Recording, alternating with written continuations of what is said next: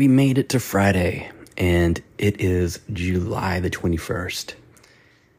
And today, we are looking at 202 days into this year already. Summer is halfway done, probably more than halfway done. We probably have about a month left of summer until you have to go back to school. And we are just cruising through scripture and the Bible. And 202 days ago was the first day of the year 23. And we normally have a 21-day fast and prayer right there at the beginning of the year to prepare us for this year. And it's a way to pursue God.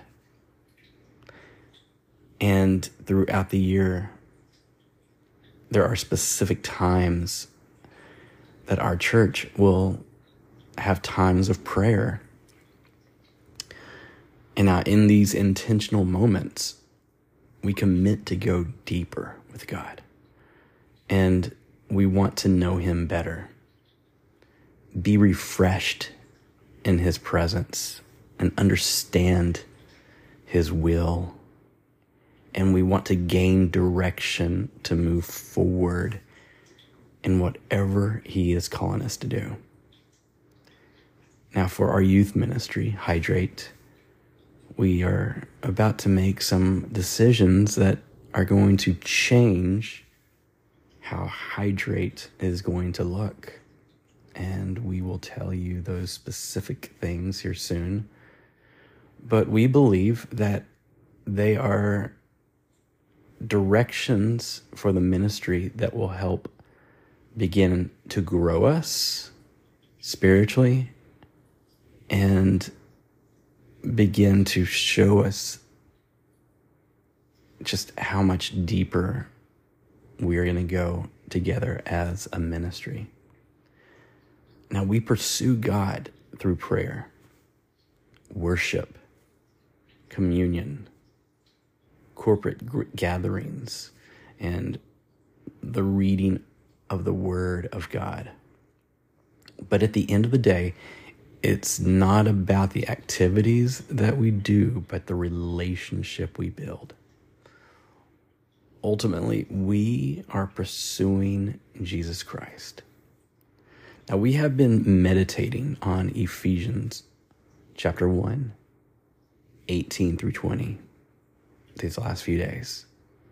Now, this passage, it starts with a prayer. It says, "The eyes of your heart may be enlightened." Before we go any further,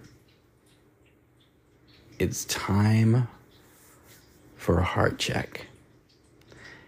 Has your heart been affected by the darkness surrounding you? Maybe you're feeling heavy-hearted or even heartbroken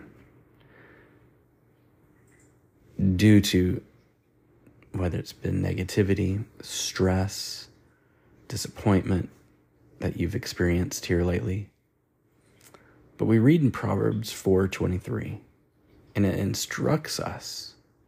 It instructs you to watch over your heart with all diligence. For from it flow the springs of life. When your heart isn't in the right place, there's no life coming out of you. Prayer is key. Author P.T. Forsyth says that prayer is the atmosphere of revelation. Let me say that again. Prayer is the atmosphere of revelation. In prayer, our spiritual eyes are enlightened so we can distinguish truth from lies and light from darkness.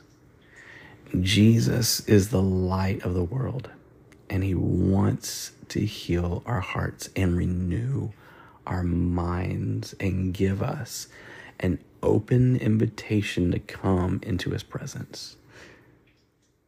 When we pray that the eyes of our heart would be enlightened, you're praying for a fresh God perspective on your situation and vision for our future. We want to see what he sees for us and for our world. So as your leaders, we have been praying and seeking God, and we met with Pastor this past week, and we have just come to an agreement of certain things that we are going to change here soon, and we are going to let you in on it. Probably not today, but here pretty soon. So be prepared for change. Something good is about to happen. Growth is about to happen. Spiritual growth, and we believe numerical growth for our youth ministry, which will be a good thing. Let's read Ephesians chapter 1, 18 through 20.